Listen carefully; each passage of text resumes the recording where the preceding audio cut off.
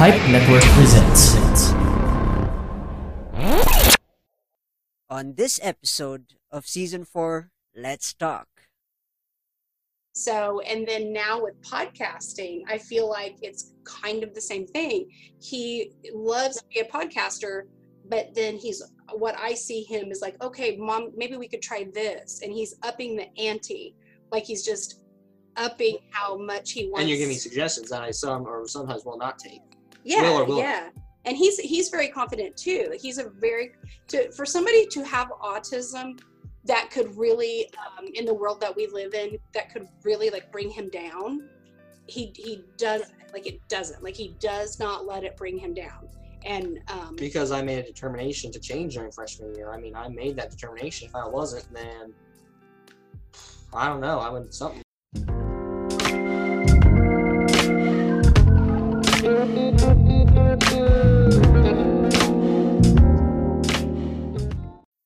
Hey folks, welcome back to the Rajiv Show, and I'm your host Rajiv Doreswamy, and this show aims to help reach out to those who are currently struggling in life and to remind you that life is indeed beautiful when you're inspired to make it your own. Before we get into this episode, don't forget to like, share, and subscribe to whichever platform you are using. And if you want to connect with me, you can find me on Facebook, Twitter, Instagram, and on TikTok at The Rajiv Show. Hey folks, welcome back to The Rajiv Show, and we're going to go international again. And this time, I have an amazing guest, my friend Sam Mitchell. Pal, how you doing? Sam and Gina Mitchell, how are you guys doing? I'm all right, man. What about you? Doing good, doing good. First question before we get into the first question, could you give a little bit of background to my listeners about you? Yeah, sure. So my background is I am Sam Mitchell. I am from Indiana. I do run a podcast called Autism Rocks and Rolls. I started through my school's media club, and I've done it since then. Pretty cool, pretty cool. And Gina, how are you? I'm doing really well. Thank you for having us on your show. We really appreciate it. But yeah, I'm Gina Mitchell. I'm mom to Sam Mitchell. And yeah, so Sam was diagnosed with autism when he was 4. Sam is now 18 and doing some really cool things with podcasting and media. He's college bound, so that's really exciting. But yeah, Sam runs his own podcast, Autism Rocks and Rolls. I created it. He's the host. He pretty much employs me, and I just do whatever he tells me to do with his business and with his podcast. I finally get to boss her around a little bit. He must be around now. Yeah. So interesting. It's really awesome. It's really yeah. It's the roles have kind of reversed. But well, not in life. You'll still whoop me. I will still whoop you. Don't ever forget that. I won't. So, but he, very, very proud of him. He, is still in high school, but he will be going to college and really, really taken off with it. He's kind of turned something that a lot of time the world sees as a negative. A lot of times autism is kind of painted in a really negative way, which, I hope we can talk about that later, just so we can talk about our feelings with autism. But anyway, he's doing really well, and like I said, it could have been a negative thing, but he's really turned what a lot of people consider a mental illness into something really positive. Yeah, flipped it. And I'm a teacher, so I teach here in the United States. I teach 8th grade language arts, so that keeps me busy, and Sam's podcast keeps me busy, and it's a little bit about me. Yeah, awesome. Autism part, we're gonna unbox that later on. But first, this is a question for both you guys. If you guys, of course, you mentioned Sam is still in high school, and yeah, I'm a fresh college graduate already. If Sam, I'll first ask Sam and then I'll ask Gina. If you and I were Sure. classmates in high school, who were you in high school? Okay. Sure, I didn't understand the question, but I get it now. So, what am I like? I'm quiet in school, but outgoing outside of school. I am kind-hearted, I like to say. Hmm. I do like helping people, and I just enjoy writing, I guess. Ooh, writing. That's interesting. Do you have some Yeah. extra notes, novels, and ideas, or what's your definition of writing? Well, I write short stories. I am in a creative writing class right now where I do take creative writing. As a matter of fact, I could, if you want me to, go get my creative writing notebook and read an excerpt from what I've written. Sure, sure. Yeah, you can go do that and all. I'll be right back. Yeah, just to kind of piggyback off of what he said while he gets his notebook, everything that Sam said is very true. He's very kind-hearted. He's a very social person, which is really awesome because lots of people on the autism spectrum sometimes aren't. They have a really hard time socializing, and he does sometimes. He's still, sometimes reading social cues and understanding how conversations go. We still have to explain that to him sometimes, but I mean, for the most part. But what I really like in school with Sam, I've seen him in school a lot because I actually teach in the same district that he goes to school in. So what I saw as Sam kind of grew up is he did struggle. He did struggle socially and making friends when he was younger and all the way into middle school. But I saw and when he was in high school, I saw kind of a transition to where he's still a very, very nice person, but he just got to the point where he was like, well, I am me. I am Sam Mitchell. I just happen to have autism. And he just, we had some bullying issues and things like that, but he just got to the point where, and I think still he's like, whatever. I mean, you can make fun of me and say whatever you want, but he knows who he is. He knows. And he just doesn't let that bother him. So. Interesting. I found my notebook, so Go ahead. I'll read you this one. This is what Ryan probably had to do is what would happen if all rodents in the world became vampires. So here we go. A little threat here. If rodents became the darkness of all small creatures, then we would all not be existing, and blood would be flowing in vampire as well as prey. The godfather of all vampires, Dracula, would come to life and suck all living men and steal all living women. Rodents would be bigger than ever, where mouse traps would not work or throwing them away would not be satisfying. The dead would raise and living would fall. None would be safe, even zombies or the vampires.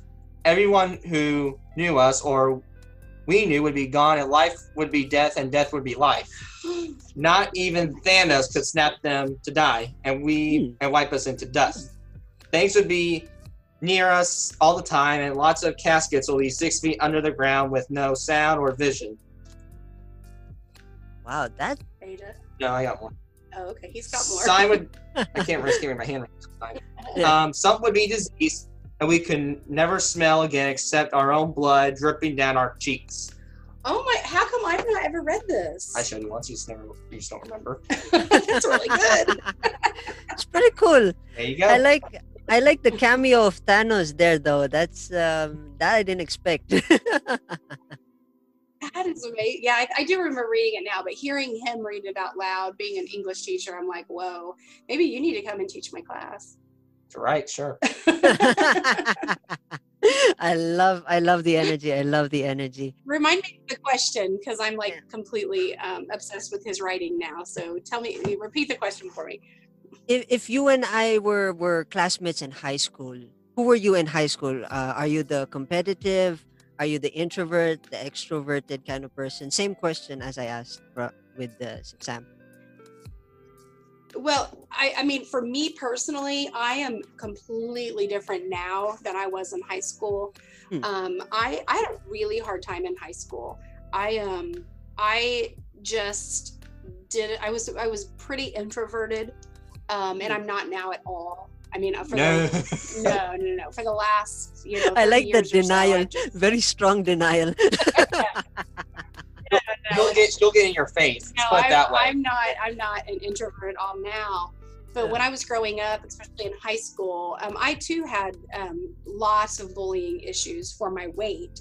Because when I was in high school, I was very overweight, and as I got to be an adult, I chose to be healthier, and I've lost most of it. So, but yeah, that was kind of me in high school. I was very I was very academic. I had a path that I knew that I wanted to go to college. I knew I wanted to get my master's degree, and I knew I wanted to be a teacher. So I had this very clear path for myself. But as far as socially, really until I met my husband and I met, he's older than I am. So I met him when I was 21, and I think he was maybe 30-ish. But not too much older. Not too much older, but that's kind of when, I don't know, like my life kind of changed, and I just became much more confident and very outspoken, and just became very comfortable with myself. So high school was tough. High school was a hard time. When you said you focused a lot on studying, were you the competitive type? And did that No, I really- pass on to Sam by any chance when it comes to studying? No. Well, I can answer this one if you don't mind. Go ahead. Okay. Well, I can see it actually. I'm going to say yes and no. Oh. Yes, because I am a hard worker, Mhm. but I don't study the way you do. Mhm. I don't. Okay. She probably, I don't know. Correct me if I'm wrong here, but you probably stay with a piece of paper in your hand and like memorize it stuff. I don't do it that way. I study digitally. Like I'll play like matching games or like spelling tests, an example, like a practice thing, or like I'll do a word search to help me. I mean, maybe I'll play a vocab game, help me memorize some vocab words, flashcards, like visually. Yes, Sam's a visual learner, very much a visual learner, and I tend to be more like word sentences. And as I get older, I'm more of an auditory learner. I can listen. I like to listen to podcasts and to books on tape and things like that. So that's kind of changed. But as far as being competitive, I wasn't competitive when I was in high school. I wasn't competitive against anybody but myself. I wanted to be better. I wanted to be better academically. So Sam, in my opinion, like watching him grow up, he's not competitive, but kind of the same thing. He tried when he was growing up, we put him in baseball and basketball and tried soccer and tried to get him involved. But as he grew up, we put him in karate, like martial arts, taekwondo, when he was 10, and he was in. He's almost a second degree black belt in taekwondo. Ooh, and that's pretty cool. He did a really good. It's really cool, but he stuck with it for 5 years. But I retired. But he retired. Wow. But what I noticed was karate is more like competing against himself. He wanted to make himself better. So, and then now with podcasting, I feel like it's kind of the same thing. He loves to be a podcaster, but then what I see him is like, okay, Mom, maybe we could try this. And he's upping the ante. Like he's just upping how much he wants. And you're giving me suggestions that I sometimes will not take. Yeah, yeah. And he's very confident too. He's for somebody to have autism, that could really, in the world that we live in, that could really like bring him down. He does he does not let it bring him down. And because I made a determination to change during freshman year. I mean, I made that determination. If I wasn't, then I don't know. I would something bad. Well, we've never taught him to be.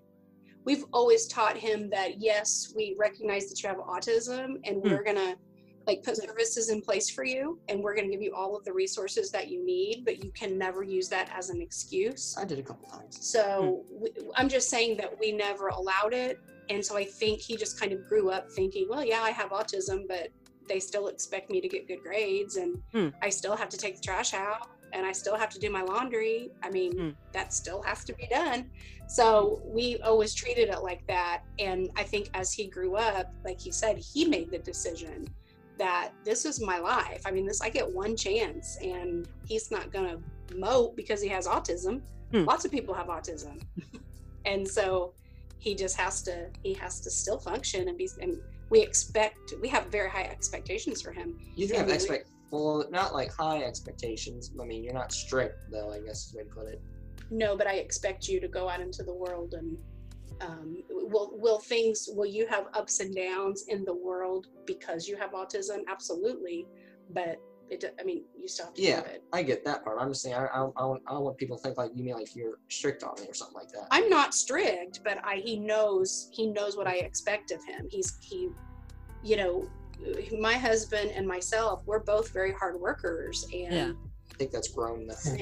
Sam has to be too. So I enjoy hardworking, so it's probably a big trait of mine in life. Absolutely. That's cool. If you could take us back to the history of how Sam was diagnosed, is there a particular story on how Sam was diagnosed for autism? By any chance, is there a story, a history? Yeah, absolutely. And he always wants me to tell this because he's always like, I was too little, I don't remember. So, but when he was born, my pregnancy was very, very normal. And when he was born, the only thing that was a little abnormal was, my pregnancy, I guess, I had lots of sickness, which is pretty common. And then when he was born, he just was never comfortable. His stomach hurt a lot, and he cried and cried and cried and cried for months. And then that kind of got better. But then we noticed that he was not hitting his milestones. He wasn't crawling when he should. He wasn't walking. He did, but it was late. And then when he was 2 years old, like in the States and probably everywhere, there's like an expectation. Okay, like when they're 2, they should be saying this many words. Sam was only saying 10 words. Like he wasn't saying near as much as he should. So I remember during speech, we put him with a speech therapist just to help him talk sooner. And I will never forget, she was a really nice lady, very knowledgeable. But I remember she was at our house because she would come to our house and give him, speech therapy and the services. And I remember she looked at me and she said, there is something with him. And I don't know what it is, but it's something. And so that was the first flag, like red flag, where I thought there is something else going on besides him being delayed in speech. So as he got older, when he was 2 and 3 years old, we started seeing like more behaviors. He hated loud noises, not even loud noises, like spontaneous noises. I got an example for that. He would just like fireworks, like buzzers. I just couldn't take him. We kind of went through a phase in his life when he was probably between 6 or 7. I really couldn't take him anywhere in public, because I didn't know if we were at a restaurant, if we were in the grocery store, like something was gonna trigger a meltdown. Yeah, and I have an example for that. Well, I own like an old video game, and it's old, so it's making like this weird robot noise, and I have to play the game mute. Like I can't hear it. It's like, nope. All right, we're gonna mute this because I'm not dealing with the noise. So I just play the video game like fully mute. Yeah. Yeah. To this day, there still sounds that. But when he was like growing up, I was a teacher at the time, and I remember I had a couple of kids in my class that was on the autism spectrum, and I just kept thinking, well, maybe he has autism, but we didn't know. So we put him in a preschool, and it was a special needs preschool when he was 3, 4, and I think we even kept him there an extra year. But the teacher there was really good, and he knew within a week that Sam was probably on the autism spectrum. And then we went through the formal diagnosis through a behavior psychologist at his school, and they did all of the evaluations and monitored him for like a month in the classroom, and it was very clear that he was somewhere on the spectrum. And then as he got older, we realized he has what's called Asperger's disorder. And I don't even like to call it disorder because I don't believe that it's a disorder. But he has Asperger's, and that's just almost the highest, well, it is the highest form of like functioning autism that you can have. But he has had minor struggles and he has had major struggles, but we got through them. And, I just kind of like to step back and look at it sometimes. The truth is, I still work on it. Oh, absolutely. Like autism, just because they hit like 18 doesn't mean autism goes away. James Dermott once said this, and he said this, I interviewed him, or big American Idol dude. He said, work in progress, or always a work in progress. But I think we're all a work in progress. I don't feel like, I don't want any of the listeners to think that I don't recognize that my son has autism, because I do. But on the flip side of that, I feel that we all have challenges, and autism happens to be one of Sam's challenges. It is a piece of him. Sam gets to choose where do you want autism represented in your life. Do you want to put it first? Do you want to educate people about it? That's fine. If you don't, that's not all you are. He's also, other things. So when people start saying, oh, he's autistic. Okay, but what do you have? What do you struggle with every day? Math. Nobody struggles with nothing. Then if you don't, you're not human. Yeah. I mean, I just always think that, like, I'm a work in progress. I'm a major work in progress. And so Sam, and so are you probably. Yeah. And so I just don't think that he's any different really than anybody. Wow. You've already covered a lot of the topics that I was about to tackle. Sorry. But, yeah. And but there's one question that's that I want to ask Sam. And the Sure. question is that I know you mentioned that it's always a constant it's always a constant struggle, and you've also mentioned a work in progress. Every day when you wake up, Sam, and you tackle the day, what is the first, do you have a quotation or a mantra or something that would remind you things are going to be all right, something like that? Do you have that kind of quotation when you start the day? He's got several. I got several quotes, but this is my big one. I don't know if this will count as to answer your question, but this might be something. It's so simple yet so complicated.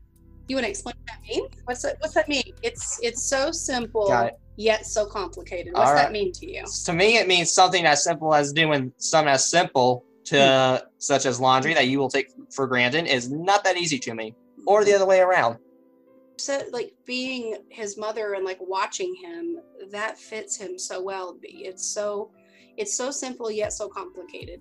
Things that are very simple to someone that's non-autistic, things are simple, like laundry, driving, we learn to drive.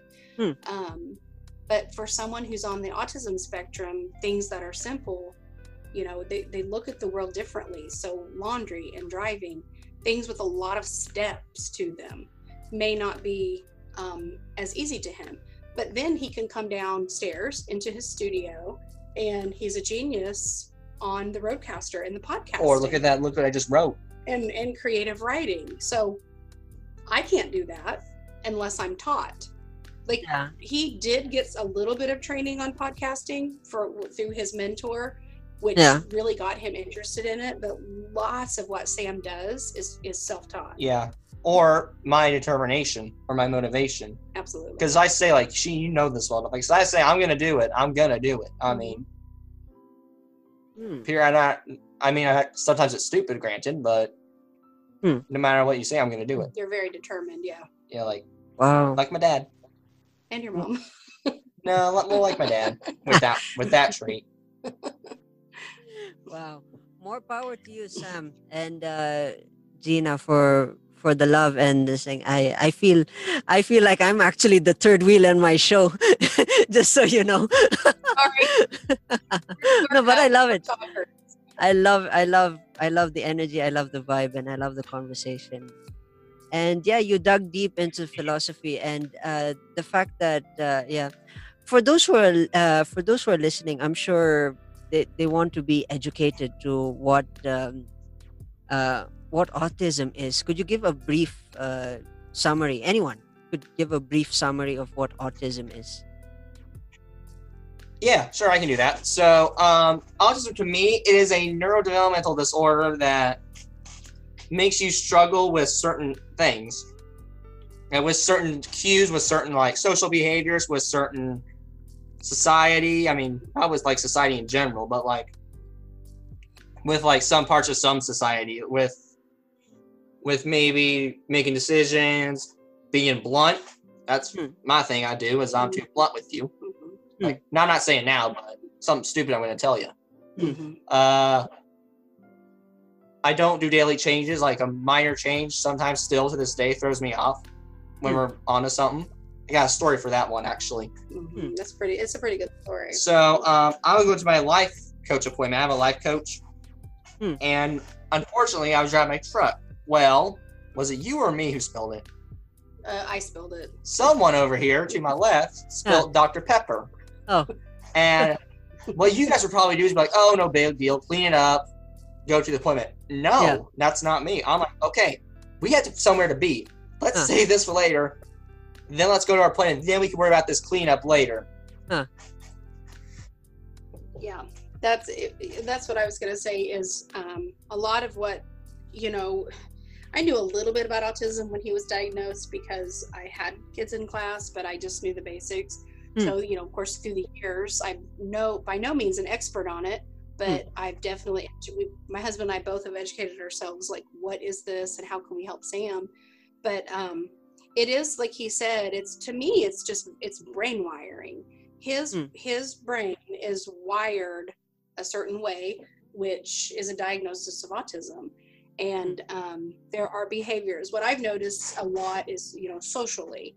I mean, he can sit down and do an interview like this, and he's wonderful at it. Like he can express himself so well. Oh yeah. But then you put him in like a group of 8 people that are having a conversation, and if they're not talking about something that he's really not interested in, he has a really hard time coming into the conversation and then leaving the conversation.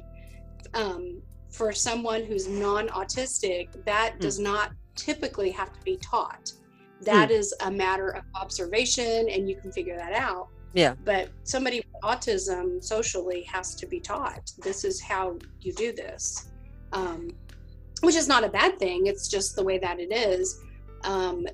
There's lots of sensory issues with autism. It's like, if you walk into a gymnasium full of people and there's lots of noise going on, and then the buzzer goes off spontaneously, like that, for a typical person, that would bug them, that would bother them, kinda, but you would just kind of move on. But somebody with autism, it's like that noise times 1,000. Like that's what he hears whenever he hears that. It amplifies the sound. Absolutely. And here's another story to prove that. I went to a wrestling show, and the first time this happened, like I still have traumatized this from this, FYI. You remember when Kane's pyro went off? Yeah, I do. Kane's pyro, it's like, it shoots like fire out, and it's like a big boom noise. Yeah. And when that boom went off, and I was like, okay, no. You didn't like that. No. Yeah. I was like, I know it's loud, but not expected to be like 20,000 times loud. Yeah. Yeah, it's definitely a different, like it's not just like a generalization. Like in his brain, it really does sound like that to him, as far as like sensory stuff. So he talked about changes. He's better as he's gotten older, but when he was younger, we could not change anything. We would wake up every morning and immediately he would say, what are we doing today? And I would have to give him the rundown of this is the agenda for the day. And then after school, if I changed anything up, he couldn't do it. it was a meltdown and or refusal to put my foot down. Yeah. So those were some hard years. Those were some tough years trying to figure things out. And I've told people before, each like when he was 6, there were like obstacles. Then when he became a teenager, obstacles. Then when he turned 16 with driving, and now that he's 18, he's an adult. So it's not bad things, but the obstacles change as he gets older with age group. I thought of another issue, if you don't mind I can mention. Sure. Okay, cool. Thank you. One of my issues is it's not as bad now, but let's put it, the way to put it is I'm very opinionated. Like I'm trying to think of remember the Cats vs. Dogs episode? Like I'm very closed-minded. I'm like, no, I'm dealing with this. You don't like it, that's too bad. Yeah, and that can that is really how his brain works, is he's very black and white. Like it's either going to be this or it's this. And sometimes it's doable, like we can work around it, but then sometimes as his mom, and raising him, I'm like, no, Sam, this is what you're thinking, and I'm sorry, but it can't be that way. And so there are some things like he wants that sometimes haven't been realistic, and we've had to help him understand, like, you have to move on now. The answer is no, and it's not going to happen, and let's try to figure out a different solution. So, and I'm thinking out loud, one of them happened today, sort of. What? Well, I'll explain. So I'm not like picky with ice cream or anything, but it's kind of funny, but it fits. Well, I asked my mom, because I don't want to go into town with her. I was like, hey, can you do me a favor and drop by the store and give me some Bluebell, pick between these 2 flavors? Ice cream, yeah. No, not that. Well, a typical kid be like, no, you know what? That you text her well, they don't have those 2. Yeah. A typical kid be like, just give me a different flavor. Give me this instead. Yeah. To me, I'm like, no, get me those 2 or just screw it. I wonder if you're a little bit spoiled. No, that's closed-minded. That is closed-minded right there. I believe it. I just don't want, because I just don't want any flavors. I'm dead set. Give me those 2 flavors, or just don't give me anything at all. I don't care. I mean, I'm not gonna cry over ice cream. Is that the definition of spoiled? That's the definition. Spoiled is getting what you want. Okay. Yeah. Getting what I want would be something like. I'm teasing you. Of course you are. That's interesting. You opened up a lot of boxes. I do agree. I do understand the pain, but at least there were remedies, and towards the progress. At least as the years go by, there were progress, and it's like the analogy of the game when you mentioned you play games and you play it on mute. You notice that if you play the game, it gets harder in the beginning, and then it gets easier over time, and then as you level up, it gets tougher and tougher. And I think, that's actually, I guess in life, that's actually the general rule, but I think it's double. The way I perceived how you guys told me the story is that's how I saw it. It's double the toughness, but still the fact that you're still strong and you're still fighting, and more power to you. We're gonna have a short break, but after our short break, we're gonna have an interesting topic about something that I've always wanted to discuss with Sam. This is probably going to be a one-on-one with Sam, but before that, we're gonna have a short few messages, folks. If you want to learn something new or useless about the world around you, why don't you try listening to the Banyu Podcast Reflushed on Spotify, Anchor, or any podcast app that you use? Hey folks, welcome back to the Rajiv Show, and I'm here with my guests Gina and Sam Mitchell, all the way from Indiana, and we spoke about, of course, autism and the motivation and how to deal with life through challenges. And we're just gonna kick this up a notch because Sam and I share a common interest, and of course this is WWE. And Sam knows. Sam knows this conversation is gonna say, this is gonna happen because I came across Uh, this documentary called The Last Ride, which is of course the Undertaker, the dead man, the iconic legend, and his life. I gotta ask Sam. Sam, what are your thoughts when you saw the entire thing? What was going through your mind when you saw behind the scenes when during the life of Undertaker's last few days? Okay, yeah, sure. Well, I own the network, so that's where it all began. But my dad is also a fan of The Undertaker, and we were both really that's cool. Sorry, I got sidetracked. Anyway, we were really interested in seeing what Undertaker's like because you don't see Undertaker much. I mean, all the time he's like, "Rest in peace, go down Yeah. hell." I mean, that's what you Yeah. basically see. But you Yeah. don't see the man behind it. That's interesting to me is you don't see the man behind it. I mean, that's why I think school is difficult in a little way, actually, because sure, you see a different side of me, but you don't see who the real person is. Yeah. That's a struggle with it. But that's what I thought. It kind of resembles that. But I thought it was really good and really interesting. And we can definitely say Undertaker is a very conservative, serious person. And you mentioned earlier on that you got to witness Kane. That is one thing that first of all, I was shocked when you witnessed Kane, and that's pretty cool. I mean, I've seen it only on a flat screen TV or the old school TV. I mean, Yeah. wow, that experience must have been exciting. Were you guys in the front row But I when also you guys saw that? The fight, the match? Well, we were like 2 or 3 seats close to the middle. I mean, to the front. We were right where the security guard is, basically. Wow, that means you got to reach out and shake hands with the entrance when everybody's coming in. I didn't shake their hand. That's the security guard wouldn't let me probably. Yeah. But I do have another story. Yeah. I got to meet my favorite pro wrestler. So I did get to do that. Who may I know who this is? You know Mick Foley? Oh my, that legend. That's another legend. I mean, yeah. Yep. I got to meet him and literally shake his hand, actually.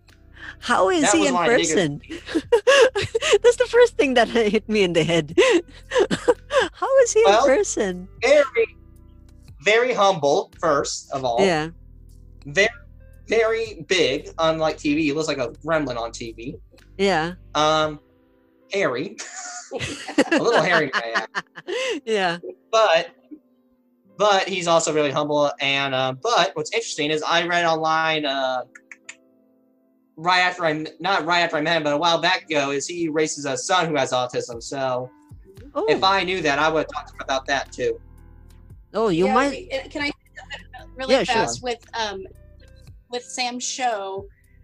We have tried to contact Mick Foley 2 or 3 times because Sam really, really wants to get him on his show, but he's not responded. So anytime Mick Foley's name comes up, I'm like, okay, Mick Foley, if you're listening to this, please call us so that Sam can invite him on his show. Yeah. That'd be interesting, Mick Foley listening to the Rajiv show. That'd be interesting too. Yeah. Let's hope that happens. Yeah. Interesting. And is it true because I was watching, I don't remember how long it's been since I saw a Mick Foley documentary. I think it was, I was checking it out on YouTube. There was, I don't know if you know the story though about Mick Foley. There was one of these matches that he had. Of course, Mick Foley is an extreme during the 90s, I think, during the 90s. The fights that they used to have, they were no holds bar. They'd break. Are you talking about Hell in a Cell? ECW era, I think that was during the ECW era, with the barbed wires and all the crazy stuff. There was I haven't. I haven't seen ECW much. Yeah, there was this story, and I'm not sure if you know this. There was this story that during one of the matches, there was a glitch that wasn't supposed to happen, and during that glitch, Mick Foley, I think, fell backwards, and I think the rope, the ring ropes caught his ear, and I think it pulled half. I don't know if if you know the story, but this was actually an interesting story that I think I don't know Oh, that which story. ear. Yeah, I know what you're talking about. Yeah, I and know. Yeah. yeah, that was during I think the ECW era when they used to fight extreme and stuff like that, and I think he was under the alter ego Terry Funk, I think, because when he went to WWE, I think he started off as Mankind, and then he had like three personas, and yeah, I mean, yeah, well, I think it was Terry Funk or the other guy. Yeah, there were so many guys. It was kind of weird, yeah, for me to remember that. But yeah, there was an era where he had this alternate persona, and yeah, that incident was so bad, and I think his ear was bleeding. But the guy was really, I mean, intense. I think even Yeah. during the Undertaker, yeah. Now we transitioned from Mankind. Now we're gonna go back to the Undertaker stuff. During the earlier years, their fights used to be brutal. I think the most iconic fight that I know of that still resonates in my mind is the fight, the Hell in a Cell match that Mick Foley and Undertaker had. Yeah, they got threw off. I mean, that killed him. Yeah, the funny thing about that was the first part was that I think that was the first. I don't know if that was the first Hell in a Cell match, but oh no, that was the second, because I think the first one was when Undertaker went against Shawn Michaels, and then Kane came into the picture. But Yep. during that first Yep, match, exactly. I think the first match with Mankind and Undertaker, um, yeah, that was the first match they started on top of the ring, because I think during the entrance they were supposed to get inside, and Mick Foley was coming in from the entrance, and he threw a steel chair on top, and then of course Undertaker came in, and then they started there, and then he flipped him off. Yeah, that's the iconic part was he threw him off the cell, and I think the cell, from where I was watching it from, of course, the television, was much higher. I don't know if the Hell in a Cell nowadays is even higher than it was before, but that distance was so bad that even if I was thrown off that distance, I would have been broken into pieces. You'd be saying hi to Rajiv 1 and Rajiv 2 in the hospital. But yeah, Yeah, that's my favorite rivalry. But yeah, that's not my favorite match, actually. Believe it or not, that's my dad's favorite, but it ain't my favorite. yeah. My favorite match they had was they had one in Indy. This was before I was born. It was In Your House Buried Alive, and it was a buried alive match. With the Undertaker, it was the same Undertaker. Yeah, same Undertaker and same Mankind. They had a buried alive match. I thought In Your House they had the Boiler Room match, or that was something. That was else. SummerSlam. SummerSlam. That okay. was SummerSlam. Yeah, I think I'm getting old now with my Undertaker references, but yeah. Yeah, it's pretty cool era. I mean, yeah. What are your thoughts? Yeah, now coming back to the Undertaker, what are your thoughts with the latest few matches? I'm sure you subscribed to the previous matches that he had. Of course, I think the latest one was I think WrestleMania 30 when Brock Lesnar beat the streak, but he still kept coming back. What are your thoughts on his condition and how he sang? What are your thoughts on that? To me, Undertaker, depends on what era you're talking about. Undertaker from 2017 was awful, as we all know. But I think Undertaker, the time when he went out, he should have went out by WrestleMania 36, and it was time. But he went out in a good way, and it was the first new character, is what I like. You combine the Death Undertaker, the American Badass Undertaker, and then a little bit of him in there. Yeah. To me, that adds a good new character, weird but cool character. Because when I first saw it, I thought, what's going on? Because he walked down fast on Raw, and I was like, he doesn't do this typically. But then he did. I thought, okay, we got somewhere going. Maybe we can use this. It's pretty cool though. Yeah. The one thing that I really my opinion opinion stuff that I kind of saw was the Goldberg versus Undertaker, the duel match. Summers Yeah, in that's that was kind of like 20 years or 10 years too late, because the energy, the vibe. And I think I kind of felt when I was watching the match, I was watching the highlight on YouTube, the jackhammer portion that nearly actually killed Undertaker. I'm sure you saw that and you felt, oh, that was bad for yeah. me It at was the two time. inches from concussion. And with Yeah, his age, you can't get a concussion. yeah. I think that was very scary. I mean, the funny thing was, after that match, he said that the doctor said that he was 2 inch close to death, and that was really scary. But I think the one takeaway here that's connected to motivation is the fact that for 30 years, Undertaker really did his he did hard work. And I hope my listeners, would see that as a source of inspiration. And I look at that and I say, wow, 30 years Yeah, for I don't know if you saw this too, but this is what amazes me too. mm, When they were having the Monday Night Wars with WWE and WCW, a mm, lot of back then at the time, where a lot of WWE guys were transferring to WCW. true, Not true. Undertaker, he's stuck there. Yeah. That's another motivation for you, bud. He's stuck there because he loved that business. He didn't want promote money. He just loved wrestling and loved that brand. Mm, So he could have been motivated by staying there, not motivated by the money. yeah. And I think that was the era during that time.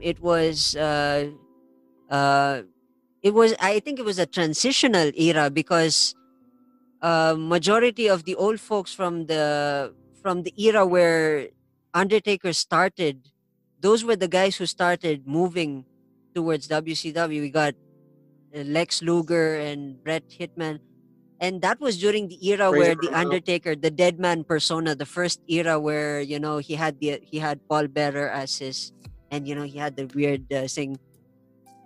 And then of course, but during that time he transitioned into different characters. He had the whole satanic imagery thing, and then Oh, I I think, love that. yeah, that's I actually my love the favorite. Ministry of Darkness. Ministry of It's Darkness, so yeah. That's also my it's so favorite. scary, Yeah. yet so cool. Like, I want to be a part of the Ministry of Darkness. Like, that says something about it. If I'm Yeah. a part of the faction, that's a good faction. Like, I want to be Yeah. part of the Ministry of Darkness. They kind of killed it though. That they kind of killed it when they engulfed the whole. They mixed it up with the whole corporate ministry. It kind of desaturated the mysticism of that thing. I just realized our conversation became a wrestling podcast instead of a motivation. But still, Oh, the we're ministry. still. Oh, yeah. I'm just saying the Ministry of Darkness. I wish they could still be here like today, and like I think today they would click. I think today they would do something good too. Yeah. I think it'd still like be a good thing today. The A lot of scariest part controversy. of the scariest The part controversy was the most controversial one that I remember was when they hanged the boss man in WrestleMania 9. I know, Oh, 29 or something. that. It was- 20. That was no, that was 15. yeah, but man, that was the first time. That was really something else. I mean, during the era itself, Yeah. the Monday Night Wars, it was unpredictable compared to how it is now, with, of course, the steel chair shots and the concussions, and and the regulation, the health. That's thing. That's really. I There, mean, yeah, it's more PG now than it was back then. There was no regards for Yeah. who's bleeding, but as long as someone is bleeding and someone's paying, that's the thing. And yeah, all right. Yeah, but to be honest with you, there are some still real stories. If you ever watch wrestling's Dark Side of the Ring, there are some real stories that happened hmm, that wasn't fake, that were real. yeah. I mean, aside from the Ministry of Darkness, I really wanna. in this entire conversation, I really wanna engulf this whole conversation into Undertaker. I feel bad though that we left out our guest Gina in this whole conversation. We started talking about wrestling. You want to talk about wrestling a little bit? Well, as long as he has liked wrestling, I'm sure that I can't participate in it like you guys can, but I could probably hold my own a little bit. Yeah. Why don't you tell us your favorite wrestlers? My favorite wrestler? Yeah. I am a huge fan of Stone Cold Steve Austin. He's my favorite. Yeah, but he kind of retired too soon. But still, he's actually active in the community. That's one thing about him. He's still doing his job as a thing, as an analyst, and I think he also recently released some podcasts. I think he has a podcast and all. Yeah, the Broken Skull. Oh yeah. And yeah, there's he has some like TV, and I also Yeah. like who is it? The Rock, Well, I like him. John Good. Cena. Well, yeah, John. The reason I like John Cena is he does lots of charity work as well. He does. That's where we are. Make-A-Wish and all that Well, stuff. yes, I love that where these kids like reach out to him, and that's like their one wish, and I really respect. I can't. I don't like John. Yeah, you don't really. Well, but I just. here's the reason. He's great with the community, and I respect that. You know how much I respect. Like I respect him a lot for that. Right. But when Yeah. he gets in that ring, he sucks. Like he changes his moves all the time. You don't really like Yeah. him as a wrestler. He can't do a move. He always has to change his moves. It's like pick a set of moves and go with it. Yeah. Yeah, I can see. Well, Yeah. Now, when I was growing up, my brother and I watched wrestling a lot when I was growing up, and I was always a really big fan of the Ultimate Warrior. Was my favorite Ooh. growing up. that was the Hulkamania era. Uh-huh. That was the end when Ultimate beat him at WrestleMania 6. That was the end of Hulkamania. Yeah. What happened? What was the story there? Okay, gotcha. So WrestleMania 6 was basically champion versus champion. And Hulk Hogan was putting his wrestling belt, his world heavyweight one on the line. Ultimate Warrior put his intercontinental belt. However, what you notice is, at the time, I didn't like Hulk Hogan as the good guy, but I'll get into the reason why. But when Ultimate Warrior beat him, Hulk Hogan still kept participating. But the more he got there, he was just getting old and stuff. So he changed to WCW. Well, what happened was, each time they kept going out, I guess his character's getting stale, and they kept booing him.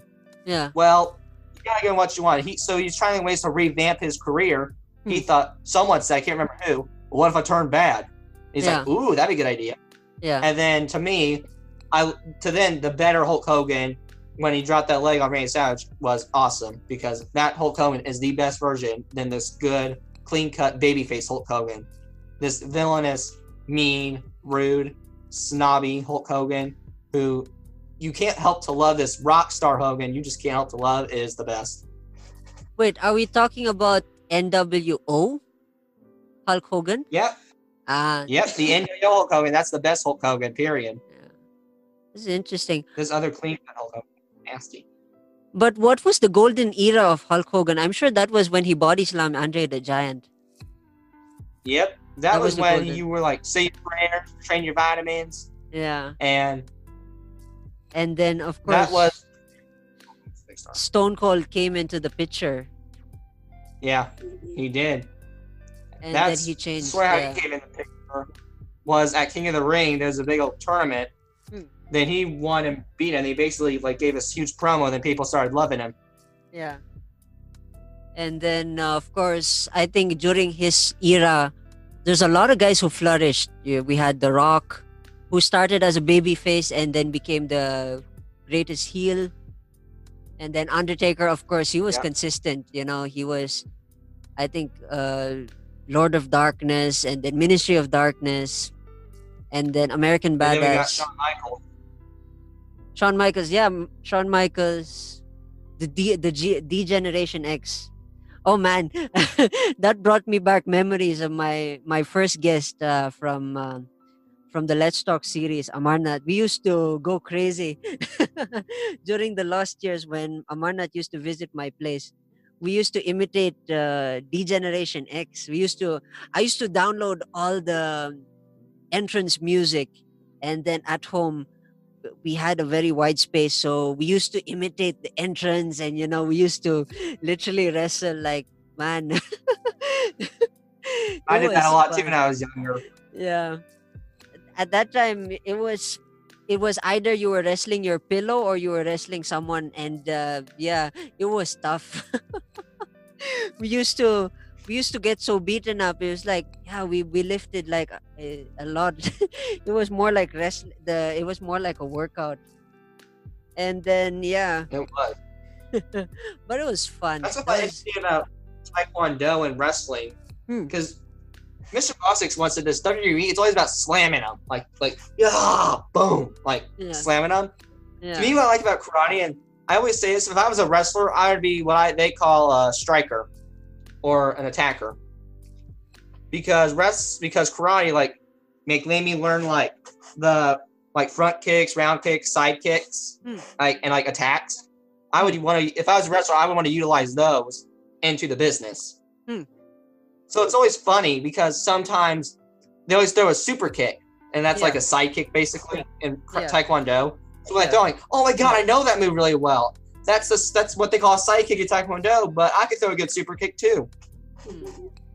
But I think one thing that I've learned that Undertaker and all these other wrestlers did is they sold their thing, the artistry of it. I don't know, the um I kind of dived into the artistry also of sing, and the reason why I wanted to open the conversation into arts is there's something about wrestling that has to do with the art of it. I mean, it's aside from the storytelling, which is of course phenomenal, especially when Shawn Michaels. To me, Shawn Michaels is the best that sold the story more over, especially when his feud with Undertaker. He sold the stuff when he got frustrated and stuff like that. Deep down, of course, those were only characters, but then the way he Yeah. sold it, his frustration, how he took the Undertaker out during the Elimination Chamber. He came out of the Elimination Chamber during the World Heavyweight, and then I think Chris Jericho Yep. was the last who was left. And yeah, and the artistry is really phenomenal. It's interesting stuff. It's like your greatest superheroes or your greatest supervillains, or like your characters who you want to be come to life. Yeah, and it's like a painting. I mean, looking at it at first, when they say they practice the flips and the falls, it's kind of, as a spectator, it's kind of weird. I mean, imagine falling 5, 6, 7, 10 times, and they had to practice that. I'm sure you've heard the saying that they practice that fall 5 to 6, 7 times, and then during the match they expect it to be perfect. It's like, if I fall one I time heard they and then I practice. fall in the stairs, I'm not planning to fall 10 times in the same stairs. That's kind of scary. You know? That's the thing, and it's crazy. It's crazy, but yeah, that's yeah, that life is an interesting life from the spectator's point of view. That's just phenomenal. More respects to Sing. Yeah. We basically covered wrestling, autism, and of course, yeah. Amazing the conversation. To wrap this conversation, hopefully my listeners heard a lot. I mean, picked up a lot. Before we end the Yeah. conversation, um, if my listeners want to connect with you via social media, how do they find you on social media? Sure. So they can find me on Facebook, Autism Sam Stories. They can go to my website, autismrocksrolls.com, or to check out my podcast, they can go on Podbean, Spotify, YouTube, Apple Podcasts, SoundCloud, and LinkedIn. Awesome. I want to say thank you to my guests. Thank you. We've opened a lot of boxes, and thank you also for educating us about autism. I want to thank my guest, Sam and Gina Mitchell. Thank you very Thank you. much. Yeah. We really, really always just really appreciate the opportunity to, I'm so proud of my son. I'm so proud of Sam. Just to watch him grow, and he's overcome so many obstacles, like we all of us really have. And I'm just so excited to see what his future holds. And I'm just always say that how much I love him and how proud of him I am. Oh yeah, before I forget, folks, if you are tuning in, um, I must say I'm gonna promote this in advance because the release of this episode is gonna be somewhere 2021. Sam has his own TEDx uh, presentation, and as a friend, I am so proud to promote this on behalf of Sam. You guys gotta check it out. Hopefully, by the release of this episode, it'll be all. Hopefully, it'll be around in YouTube already. It's a TEDx conversation, and it's a TEDx presentation. And check it out. You guys gotta check it out. Sam is an amazing person, and as a friend, I am so proud. I'm so proud to have this conversation, this collaboration. Hopefully, somewhere down the line, we'd talk more about wrestling, and we're gonna open up a lot of conversations. And hopefully, that will happen soon. I want to thank my guest again. Thank you so much for being a part of this show, and I hope to see you guys soon again, probably in the coming seasons and coming episodes. And for those who are listening, I hope you learned a thing or two from this conversation. Cheers, folks, and stay safe.